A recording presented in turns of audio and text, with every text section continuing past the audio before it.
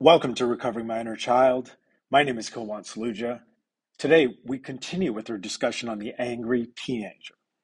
Some inner teenager patterns. Inner teenagers can accomplish their primary roles by employing many different strategies. Your inner teenager may primarily rely on one set of strategies or on some combination of strategies. Below are the three kinds of inner teenager patterns and strategies. A hero or parentified inner teenager trying to save the family of origin. This was the expectation that was put on me, and I'm not here like it was, and I had to parent myself, but I didn't have the resources. And when I did have the resources, like studying for Kaplan or I had to parent that stuff. And in a lot of ways, I think I have to work with the inner teenager, the angry teenager, really, um, to come up with clarity and establish real boundaries and really make decisions. Back to the reading. Inner teenagers with this pattern might respond to scary situations with panicked attempts at problem solving, control, planning, or management. They're scared yet stubborn and resolute in their feeling that no one is capable or willing to help them. They only trust themselves. A rebellious, defensive, or insubordinate inner teenager wants to burn everything to the ground, kind of like the case of the Fuckets, thinks other people are dishonest, fake, incompetent, controlling, unhelpful, tries to control them as a result. A stubborn voice that rejects recovery behaviors. I don't want to, and you can't make me. A shutdown or pleasure seeking inner teenager seeks out stimulation, adrenaline, sex, or intoxicating substances to numb painful feelings, or out of an addiction to excitement. Yeah, this need to prove that I was having fun. Back to the reading. While these patterns might seem quite dissimilar at first, they have a core characteristic in common. Each is a way of relating to anger. The rebel inner teenager has an explosive relationship with anger, turning to it as the solution to all challenging emotions and boundary violations. Challenging emotions and boundary violations. The parentified inner teenager avoids feeling their frustration at their abandoning and unsupportive environment and instead tries to fix situations for other people. This cultivates resentment and a simmering rage that can explode unexpectedly, often towards ourselves. The pleasure-seeking or shut-down inner teen numbs their anger because they feel hopeless or depressed, kind of like no direction when I went to school. Knowing something at home was amiss in their dysfunctional family, yet feeling helpless and unable to change anything, might have led them to shut down or freeze.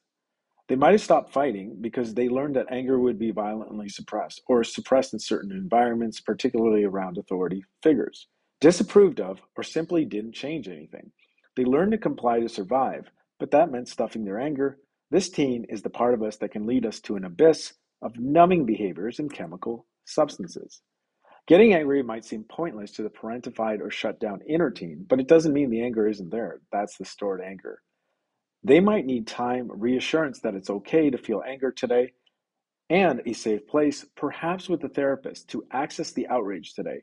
Your inner teen can learn to express their anger to your loving parent, knowing that you, the adult, will stand up for them in healthy ways. And I think part of that is, just it's not forgiveness. It's like, you're fucking awesome for saving me.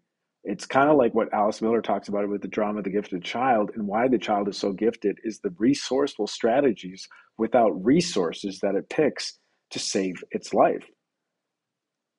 Since each of these inner teens hold a lot of anger, they share many common tendencies, like an adept sidestepper, yes but response to situations requiring vulnerability, a sarcastic rebel, smart comments, wise cracks, and an unwillingness to engage in many situations, a cynical downer, being hopeless, jaded, or bitter, and having a negative outlook on life, defensive, judgmental, or critical, similar in some ways to the inner critical parent, which we'll explore later.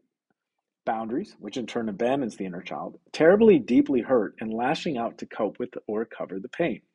Our inner teen can get enough attention through our thoughts, images, and strong physical sensations.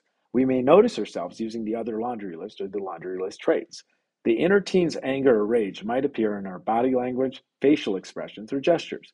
We might experience a clenched jaw, heat in the hands and arms, or a rapid heart rate. Our thoughts tend to focus on people, places, and things rather than our feelings and needs. Blame arises. The ability to access and process anger, which can be terrifying for those of us who have learned to shut down to survive, can help us reclaim our full range of motions. We can use the supportive resources we identified in the preface and our fellowship to help us do safely. Our inner family members are unique to each of us, and we can get to know them by observing them and being with them. Mindfulness, which you've learned about in chapter 4, can help you get to know your inner teen and recognize when they get triggered. My inner teenager is the part of me that protects my inner child against the critical parent. He used to be mad at me too because I didn't set boundaries or meet his needs or my inner child's needs, right? Like fun and play and things like that a teenager is supposed to do, exploring. Listening to him and changing my behavior means he trusts me more nowadays. I can dialogue with him. And when I fall back on one of my traits, he's more understanding because he knows I care about him, my inner child, and that I'm doing my best.